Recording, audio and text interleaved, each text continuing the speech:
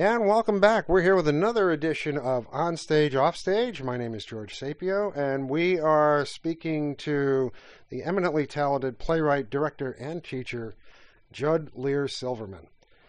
Judd's plays have been seen... get ready, folks, because this is a heck of a bio. Buckle yourselves in. His plays have been seen nationally as well as in the Edinburgh, London, and Vancouver Fringe Festivals. All right. He is the recipient of a major grant from the Barilla Kerr Foundation for playwriting and is a longtime member of Charles Marion's Playwrights Directors Workshop. His full-length plays include Bindings, Today's Special, Gauguin and the Savages, The Resurrection of David After Tennessee, the unseen characters of Tennessee Williams, and Superhero Blues, which had its premiere production at Brooklyn's Gallery Players in 2012. His play Heart was a finalist in Sonora, California's Stage 3 Theater Company's Festival of New Plays.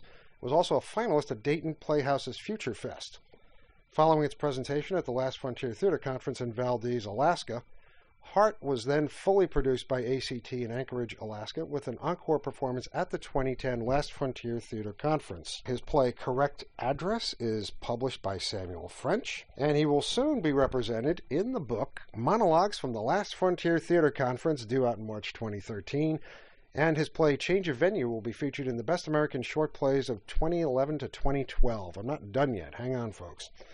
As a director, his credits include Evolution and Mass Murder by Edward Musto and Ill Winds by William Dudley, and he also directed Angels in America, as well as Wolf. He's also a teacher. He's taught theater to young people at Brooklyn College, the Calhoun School on Manhattan's Upper West Side, and New York's Harlem Children's Zone, as well as adult playwriting at the Henry Street Settlement Abrams Arts Center, where he, for several years, served as program coordinator for theater. He also writes children's books. His book, Eddie Has Allergies, is published by Ernest Silliman Books and Amazon Kindle. He's a founding member of Playwrights for Pets, a group that raises funds for different animal shelter groups with public theater readings, as well as a member of Blue Roses Productions.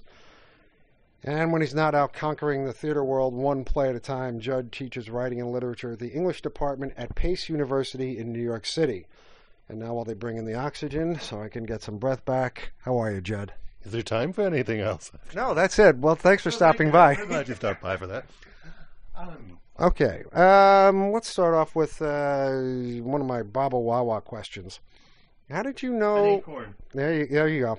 When did you first know you were a playwright? What was the decisive moment? Do you know this? I wanted to do theater since 1966, I think it was, when I saw Herschel Bernardi and Fiddler on the Roof. I mean, what other kid goes around for Halloween dressed as Tevye? The only other one I know is the first grader like me who knew all the lyrics to Fiddler on the Roof, South Pacific, and yada, yada, yada, yada. Okay, so, yeah. But the writing came about, I think, probably in junior high school. I remember one of my earliest plays was the New York Times every year around Christmas used to do 100 Neediest Cases. Okay. And they would publish all these social work stories. And some reason or other, it was on the front of the arts and leisure section. I don't know why, but that's where they chose to have this column. And I saw a piece about this woman who was by herself, and she was dependent, but she never heard from her kids. And somehow or other, something about that got me. So I decided to write a play about her and her fantasy life, and that the characters on the soap operas talked to her, and that she kept herself happy by having an artificial friend, that she never sat in that one chair. And so in 7th grade, I had an 8th grader play this woman. I built the set, I did the whole thing, and just created the world of this woman. So, and people were like responding to it. I went, this is neat. So you didn't just start out as a playwright. You started out as a playwright and producer. Oh, yes. Oh, yeah. It was the whole enchilada. And then I moved on to things like senior of high school, two friends and I turned Oedipus Rex, or both parts of Oedipus, into a rock opera, which I then staged and we produced, and we got the entire senior class to participate in it and used the senior class funds as the angels or the funders for the production, which is still apparently most people's fondest high school memory. I go, oh, with another production for me. And then I found out that it's like, oh, no, Oedipus was so important. I'm going, okay. But, you know, it was just, I would just stumble into these things. It was the best way for me to express. Funny thing is, I never thought I was going to really be involved with original work. I always thought, Oh, maybe it's because when I was young, I used to see some real awful stuff. I go, no, I'm going to direct classics. I'm going to always invest in that, which is really funny because my directing career has been all new works. And I have no idea why, because I deliberately set out not wanting to do new works. I think what changed that for me was the O'Neill Center.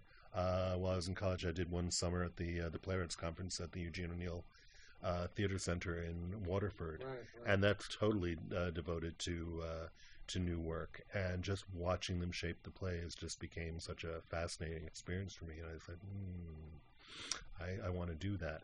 The funny thing is, I still was in denial about writing until I moved to New York in the fall of 1979. After all this time, you were still you weren't a playwright yet in your own mind?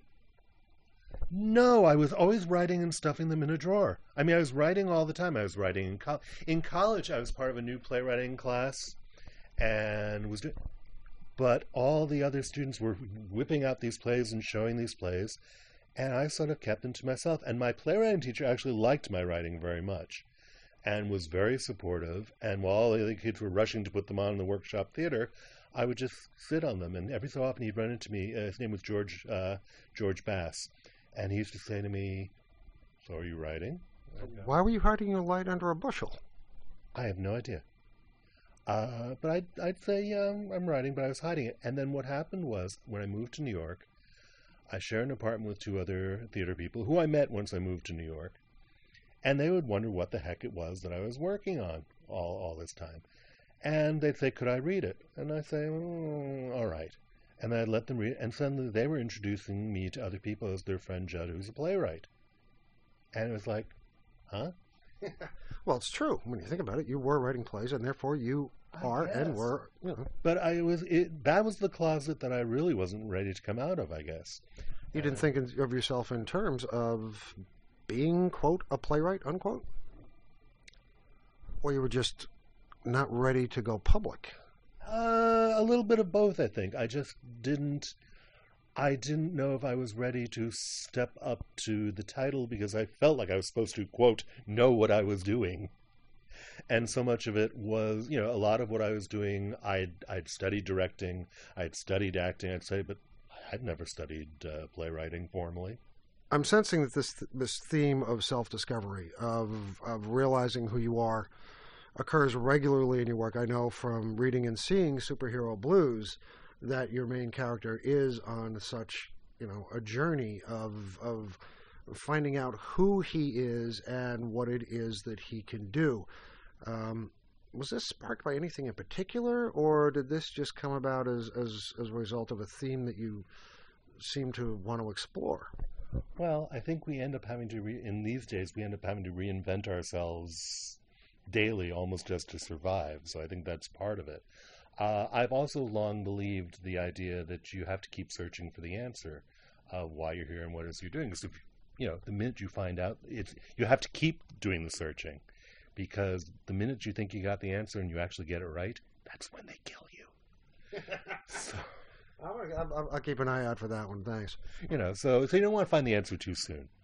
But I also feel that it's really about enjoying the richness of that exploration. So I actually believe in turning over every rock, stone, pebble on the beach, trying to find out what it's about, what makes us tick, what makes our thoughts tick. What's the richness of it? That's what I certainly think a playwright is here for, is to bring that depth of emotion of richness of life to people and to point it out. And you don't do that if you don't get your hands dirty, if you don't keep prodding it with a stick and trying to find out, where is that coming from. Right. So I constantly find myself exploding what should be nice and calm and tranquil, is what I usually am suspicious of, and that's what I have to go and poke around, prod it with a fork and see if it's actually done. Well, I mean, the nature of discovery is one of change, and change always upsets the status quo, so things get toppled over and rearranged, and then you have to make sense out of them all over again. In Superhero Blues, your protagonist believes he has superpowers. And I'm going to just extrapolate here and say that, this is trying to discover who he really is, what his abilities are, and who he actually is. It's, in a sense, it's all of our superpowers. Oh, very definitely. I mean, what he labels superpowers, he labels as such because that's what his mother, when he was a little boy trying to cheer him up, had told him. What he's not realizing is that he's on a journey that all of us are on, that we do have gifts and powers and intuitions. And we have to find out how they best serve both ourselves and how they serve others, how they connect us to other people. And when you think about all the different trajectories that people take, the idea that we can come together and live with someone, love someone, help someone, the fact that we can ever get on board with each other is pretty miraculous. It is a superpower when you think about it. Some days it's definitely super heroic. You were listening to Onstage, Offstage. I'm George Sapio, and we are speaking with Judd Lear Silverman. We're talking about superpowers. Judd, what are your superpowers? Willful blindness. In what respect? And turning a deaf ear to the things I don't want to hear, keeping my sunny side up in the face of perversity. But isn't being a playwright opening your ears to the things you don't want to hear? Yes, that's why playwrights are such tortured souls. There's a job to do, and you do it despite that you go, oh God, not again, don't make me do this. But yet, on the same token, we want to. We can't help ourselves. We're driven to do it. And so... what do you mean we're driven to do it? Well, at the risk of sounding like St. Joan, we hear voices. And it's interesting, that's part of one of the things that happens without giving too much away in superhero blues. We hear things. We have a certain sensitivity to ideas, feelings, emotions, thoughts that are either direct or in the zeitgeist that arouses this insatiable curiosity. And like a siren song, we have to go and find out what that's about. And I think we're mostly cheered on because we believe that if we find out what it's about, it's going to help someone. Okay, so you think that what you do or what playwrights do in general is contribute to the public weal, to the public benefit? But that we act as harsh mirrors to a disordered reality? I don't know if it's always dystopic, although I think sometimes it sure as hell can be. But I think I've always believed that repression or hiding things or stifling certain things, be it in your body or in your spirit or in your soul or in society, only causes them to swell and fester. That somehow or other, things that have a natural flow that can breathe, that are out there in the open for people to grapple with, is just healthier. It's just healthier than keeping things subterranean. And I think that's really the playwright's job, is to in a sense, for the public mental health, to bring out the things that we can look at and examine, and maybe even just take comfort from the fact that we feel or recognize the same problems. Not that we have a solution to them, but to acknowledge that we all have the same problem or the same feelings or the same fears. It doesn't mean we're going to solve them, but certainly it's doing something for humanity if we acknowledge that we all have them, or that we recognize the emperor has no clothes. What's your writing process like? How do you fit in writing time? In your head, are you always writing something? Probably. I do keep a journal, or I try to keep a journal, which most of these days gets done on the subway or while I'm eating lunch, some sort of squirreled away time. So I always try to prime my brain and my writing brain with something. But the writing is interesting. There are certain themes that will pop into my head that I'll sit on for a long time. The full-length plays take a long time because some of my friends can sit down and write a little bit every day, in a very disciplined fashion. Some of them, God bless them, get up at 4 o'clock in the morning to write. Ouch, not here. No, not here either. But I respect that. I mean, whatever works for you, it works. I'm someone who may not write for a long period of time, and then if I get an afternoon and something has been bubbling over in me, I will suddenly sit down and write 30 or 40 pages till I'm written out. And then I might not write the next 40 pages to finish it until 3 or 4 weeks later. It's like I just have to spill it out the first time to get it all out there. Do things come out in bulk like that with you? 30, 40 pages? That's a lot.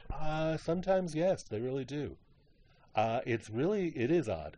But then no, I'm impressed. I mean, if I can get out 5 pages of stuff that isn't complete garbage, I'm real happy with myself. Well, part of it is I often say I didn't write it; I just channel it. I just I know exactly what you mean on that. Yeah. I mean, I try to just keep my ears to that buzz that's going on around me, and try to translate and take dictation. I always feel like I'm taking dictation from my characters. In fact, I very rarely do what's traditionally called rewriting. This is not to say I haven't rewritten a million times, but rewriting very often to me, commonly means, oh, you're going to go in and fix, or you're going to go in and change. It's rarely that for me. What it is I will be writing about my characters as someone I know, or as people that in my head I think I know intrinsically well, and yet when I hear the play or look at the play, I suddenly go, why are they doing that? And then I'll go, oh my God, they were keeping a secret from me. And when I find that there was a secret, all the things that didn't connect suddenly have a reason for connecting. So it's not that I go and change or rewrite. It's like, oh, okay, they've let me know the answer now, such that then it gets fleshed out that much further. So I very rarely change what I've established for the plays. It's just I come to a better understanding of it. Like I say, they're in charge. It's like your characters are revealing themselves slowly to you, bit by bit, yes, as live entities, almost. Oh yes. Oh, definitely. They're the creators, and I'm the amanuensis, which maybe I just want to say it because I love the word amanuensis. That's a great one. Say it again. Amanuensis. Who do you admire as a playwright? Who are your favorites? I mean, it's kind of a cheesy question, but I love asking it. Oh, it's always such a difficult one to answer, too. I mean, I'm a big Chekhov fan, always have been, just because of the subtlety, of the nuance. I mean, who else was brilliant enough to say that plays are about comings and goings, and that we always just get ourselves ready to go out to face the world, or stay within our comfortable corner with the things we know and familiar with? Who else was a poet of that in such a way that they just said, that's where life is, what we're willing to go out and face, and what we feel in our own native rabbit warren. Yes. Say that 5 times fast. Yes. Audience, go. No, they're not doing it. I don't hear them. No, I don't either. No. And certainly, since I know you're going to go there, Tennessee Williams also. Absolutely, yeah. I mean, when did this? What was the first play you read by Tennessee Williams? Chances are that it was The Glass Menagerie. I can't really tell you, because even as a kid, I used to love going to the library and taking out plays and reading plays. And I could swear to you that I probably read a lot of the one-acts and some of the strange one-acts before I even got to The Glass Menagerie. But what I love about Williams is just not only just the poetic image and sensory experience of it, but he always took the marginalization of people from the crowd, this sense of being other, and how you cope with that, and how you cope with your sensitivities in a world that often doesn't have time for your sensitivities, was something that I identified with, that appealed to me, and that those were the real heroes, the people who try to valiantly make it through their own lives in spite of whatever pains or emotional costs it may have. There was something about that spoke to me. I mean, even as a child, which says weird things about my childhood. Did you feel marginalized? I mean, is this a sympathy with those who have been marginalized? Oh, I would say so. I definitely think so. Of course, having felt that I was marginalized, I wouldn't know if I wasn't. Right. Yeah. But yeah, I think it is. I mean, I have always felt a little bit of the oddball, the outsider, as I think certainly virtually all artists do. But the older I get, the more I think everyone feels that way. And it's a question of whether or not you're brave enough to admit that. we all feel at some point there's a secret going on that I know nothing about and everyone knows about. Well, isn't it, as someone who I can't remember said, we all want to belong desperately. So admitting that we don't belong or we don't think we belong automatically tactily sets us outside of everything, which makes the room an awful lot colder. Absolutely. Oh, absolutely. And I think it's very easy. Well, no, nothing's easy, but if you're a Boy Scout, not getting into the current political. Yeah, we'll go with that for another broadcast. But if you're talking about Americana or patriotic things, or you're talking about rooting for football, or rooting for things that people talk about at the water cooler, Desperate Housewives, if you even want that's become its own sort of jingoistic kind of thing. Mm-hmm. It's one thing to gravitate to those things that are safe areas. But to go to those places that, you're alone and you don't know if anyone else feels the same way you do, that's a brave and dark and scary territory. It's where you really sort of find out what you're made of. Yeah, that's where a lot of the writing comes from. I mean, it's revealing. As long as we put it in a make-believe fashion, people might not think that we actually feel that way. Yeah, no, I think that's true. Now, ironically, for a lot of my shorter plays, I love going to sort of weird news of the world for inspirations. The supermarket checkout stuff, yes. Bat Boy rises from the ashes and that sort of thing. Absolutely. Oh, absolutely. I gave birth to Bigfoot's baby, etc. I love that kind of stuff. Or on the internet, you'll constantly find offbeat news items. And what's always interesting to me is that these items usually happen in a country that doesn't speak our language. They're always from somewhere else.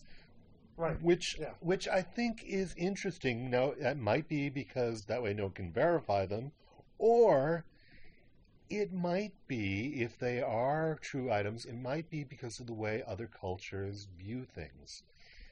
English is a very linear, syntactically structured language. You do this, and then you do that, and then you do the next thing. Whereas if you look at Russian, or you look at other cultures where the syntax can be variable, then what came first and what came next becomes, I don't want to say murky, just not as defined. And when you can leave the order of things undefined, then it leaves a lot more room for mystery and miracles to come in. True. I want to jump back to Tennessee Williams again, just for one more thing here. Sure. Your play, The Resurrection of David, after Tennessee, the unseen characters of Tennessee Williams, focuses on 3 characters, I believe. Was it 5 pieces? 5 pieces. Okay. So what was it about these particular characters that made you want to explore them in the first place, and them as opposed to somebody else? Well, there is a richness of detail. I mean, I think Tennessee himself spent so many hours in that shoe warehouse and so many hours in that home where things were expected, and it felt so in his own head that he became interested in the details of others' lives. And what's funny is, in After Tennessee, the whole conceit is there are 5 short plays, all of which feature characters who are referenced in his major works, but never seen. For example, in one piece called Ancestors of Telemarketing, we run into 2 women who are having a conversation on the phone. It turns out they've both been awakened early in the morning by Amanda Wingfield's calling them to try to sell her magazine. I remember this piece, yeah. And it just amused me to think, first off, what is the response? I mean, those monologues are so brilliantly written by Williams, and they're a gold mine for an actress to play. Mm-hmm. But it was just an amusing thought to me of, what was it like to be on the receiving end of that? And I thought, well, these women, Amanda was sort of ostracized. She was a member of the GAR, but, she sort of, you could tell that she was the one at the meeting that everyone else would go to the other side of the punch bowl. to try to avoid a little bit. And so I thought, what would be the response of these women? And then the funny thing is, it starts out initially with their squawking about Amanda, but gradually you find out that their takes on her are a bit different, one from the other. And after a while, you realize that these women have their own Tennessee Williams-like lives and disappointments, and that some of their reaction to Amanda is to make themselves feel better about their own lives and the things that maybe are pathetic or sad or uncomfortable. So ultimately, you find out a lot more about them through their commentary on Amanda, and gradually you find out what their relationship is. So in a sense, we've still got marginalized characters who are trying to find their superpowers, in a way, by trying to consciously or subconsciously work themselves through each and every day in life. Absolutely. In another piece that's part of the umbrella, there's a piece called The Last Straw. And not many people remember this, but in Cat on a Hot Tin Roof, Maggie and Brick are in one of what used to be the master bedroom that was lived in by the two original plantation owners, Straw and Ocello. And they were two gay men at the turn of the century who were so wealthy and so powerful and ran the biggest cotton plantation in the area that no one dared, comment or say anything about their sexuality. And in point of fact, they were the ones who hired a young foreman who later on becomes Big Daddy. And so they talk about Big Daddy before he's Big Daddy. And you see some of the things that are passed down to Big Daddy, who is a surrogate son. You sort of look at some of the themes that would infiltrate the wallpaper that then, surrounds Maggie and Brick's confrontation. This must have been a lot of fun to write. Oh, it was great fun to write, because first you had just the joy and the humor of not satirizing, but poking around in Tennessee's, leftovers. Right. I mean, obviously he thought about these characters a little bit in order to make them instigate, other things to happening. But to actually go through and see, who are these about? What are these people about? What were their lives like? What begets what? It becomes great fun. Perhaps the trickiest piece of the evening is called Objects in the Mirror Are Closer Than They Appear. And it takes place on a lonely road one night as a trucker is driving a ship supposedly of bananas, but there may be something else. Mm-hmm. And he turns out to be Rosario de la Rosa, the husband of Serafina in Rose Tattoo. Ironically, he picks up a hitchhiker who has to get back to Belle Rive because his new bride, Blanche, is waiting for him to take her dancing. And that, of course, is Alan Gray, who is the young man who ends up killing himself and thereby sort of traumatizing Blanche Dubois and leading to her... her eventual breakdown. Right. Yeah. But what's interesting is both men are attached to women who are so into signs and symbols and are so fearful of life, and despite their own reservations, they have to be the strength to help these women, and yet they have their own doubts about their own masculinity, their own sense of self. And so just to have them end up meeting each other as a hitchhiker and a driver on a rainy night, again, you have a wonderful wealth of Williams' background. Yeah. And you see, who are these recipients of these worlds, and what would they talk about if they were put together? And so it's a great fun piece. It is a fun piece. I remember doing part of it, and I remember listening to the rest of it. Wasn't it just done with Blue Roses production? Blue Roses did The Last Straw as part of their 100th birthday celebration for Tennessee Williams. Tell us about Blue Roses. Blue Roses is a wonderful company, more or less based in New York, but it sort of has a national constituency. It was founded by Irma DeRico and Tim Brown, and it's a company that both nurtures the work of Tennessee Williams and the aesthetic of Tennessee Williams, and within that encourages other new playwrights and actors to explore things that are tangential to those concerns. The work is very emotional, sensual, imagistic, and sort of carries on the tradition Williams. For example, they did an evening a couple seasons ago called Tom's Children, where writers of the company took different Tennessee Williams poems and used those as inspirations for original plays about different themes. So it's both about new work and yet celebrating the sensitivity and the worldview of Williams through the work. And we just did every year we do a few infusion series where we present readings of new works for the general public. And we just are in the process of completing the winter series right now. We did an evening of Alaskan writers. We did an evening of plays about people who are marginalized, the aged, We never seem to write plays about people who are well-adjusted and found their place in life. Are there any? No. Well, that's why.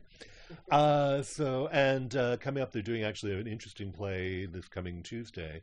I don't know when this is broadcast, but they're doing a play called Kennedy V, or Kennedy 5.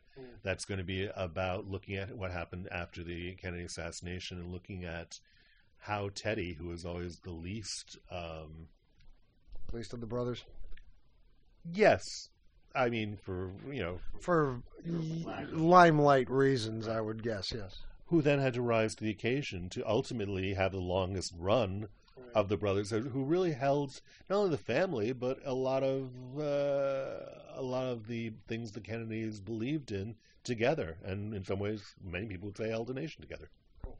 I want to switch tacks here just for a minute. You teach, and you've been teaching theater for a while. Obviously, it's a great level. I mean, what do you see as the main obstacle that you and other teachers face as instructors of the dramatic arts? If I can just broaden that a little bit, I think it even goes beyond the arts. There has become such a centralization. People are still suffering their own little private hells, if you will. And I think people need to understand that by actually being willing to look at what it is that's troubling them and to open that up and to hone it in such a way that other people can understand it and recognize it and be in sync and join them in the appreciation of it. I think that's something that has really disappeared because we don't have enough arts education, because we don't have enough teaching of logic. We don't have enough people learning how to listen. Right now, everything is, give me an answer. Give me an answer. Put it out there. Okay, next question. Supplying simple facts and plugging in facts isn't enough. If we're going to survive as a people, we need to be able to do it with sympathy and sensitivity. I mean, it's very interesting. I will ask my students, how often do you talk to people in person? How often do you talk to them on the phone? How often do you text? And the majority of attention now is going to texting. And then I ask them, okay, how many of you have gotten into fights with people because your text has been misinterpreted? And everyone raises their hand. Well, the simple fact is the way we communicate is not just the few spare words. It's what the words mean, the coloration, the intuition, intention. And I feel that that's something that is disappearing, such that as we create more and more ways to communicate technologically, we're communicating less and less successfully on a interpersonal level. So for me, teaching, be it arts teaching or even being the English teaching that I'm doing now, my big bailiwick is having students find their voice and really own what's going on with them, and also teaching them how to really take in what's coming from their peers. Because the only way that we're going to solve our way through the gun crisis, through terrorism, through any one of these, the fiscal cliff, the only way this is going to happen is if we are actually listening and finding the commonalities. Right now, it seems like people get awards for being, my way or the highway. I've got the answer. and very little credence is given to creativity and exploration. And I think we've got to stimulate the creativity gene again. That's what seems to have disappeared. I mean, creativity is intrinsic to not having a solution. You don't create something unless you need to, unless there's a question. If you put solid answers in front of everybody, my way or the highway, Right. this is the way it is, love it or leave it, there leaves no room for speculation, for wonder, for the natural curiosity that we should have every day, every second of our lives. It's stifling. Theater and the arts cannot exist in a society that only serves to have pat answers and icons. Well, it's very true. I mean, we might as well then, in fact, turn everything over to the computers to run, because then you're not using judgment, you're not using creativity, you're not inventing. It's all mechanical, and it's not human. It's not life. No, it's not. And life is well. We could go on forever with that. And that's and that's I think what we're here for. So I don't think we should be squandering it. I think we need to open it up so that we find out what's going on. What advice would you give new playwrights? I mean, either in the furthering of their craft abilities or in matters of self-representation. I ask because you're experienced and you've got a heck of a resume there, and you've been around the horn a couple of times. Don't censor. Be willing to brainstorm. Be willing to try wild, crazy, out there ideas. I mean, Brave New World? yeah, it is in a sense, because look, for years everyone said, "Oh, the theater's dying. Oh, the theater doesn't allow this. The theater doesn't allow that. The TV's wiping it out. Movies are wiping it out." Well, kitchen sink realism, perhaps, and the mundane is being covered by a camera literally being on you. But that frees you to go into all sorts of realms of the imaginary that, conventional entertainment forms, mass-produced entertainment forms don't allow for. And so you can really stretch and grow. The other thing, though, I would say is go out and see things. Go out and try to put on things. If you're writing, get a bunch of friends together and put something out there. See what makes it tick. Do you have to explain it, or can you make the words and the actions of the characters do it? One of the things that I find with new writers is they've gotten so used to the camera moving things for them that they don't realize that there are other means that actually can be more fun and more creative, that can accomplish leading an audience somewhere, that can lead the reader or the listener somewhere, through the physical, through the imaginary. Any play is 50% the literal words are there, and 50% the imagination of the artist and the audience dreaming together. Nice. All right, we've got about 30 seconds left on this. Quickly, you got anything coming up? Well, I have a monologue coming up in that book you mentioned. I also have a play called Change of Venue coming up this summer, published in the Best American Short Plays of 2011-2012, published by Applause. And in Middleborough, Theatre One Productions is doing a new play of mine called Life Gives You Lemons as part of an evening, their Slice of Life Festival. And Middleborough where? Middleborough, Massachusetts. Ah, okay. And that's coming up in March. Excellent. It's been an absolute thrill and a pleasure to have you on the program, and we'll have you back at some point in the future because I know you're just going to be busting with brand new stuff to bring us. This has been George Sapio speaking with Judd Lear Silverman on Onstage, Offstage, and we'll see you again next time. Thanks, Judd. You're welcome. Thank you. All right, that's great. New play coming up. Tell us about Change of Venue.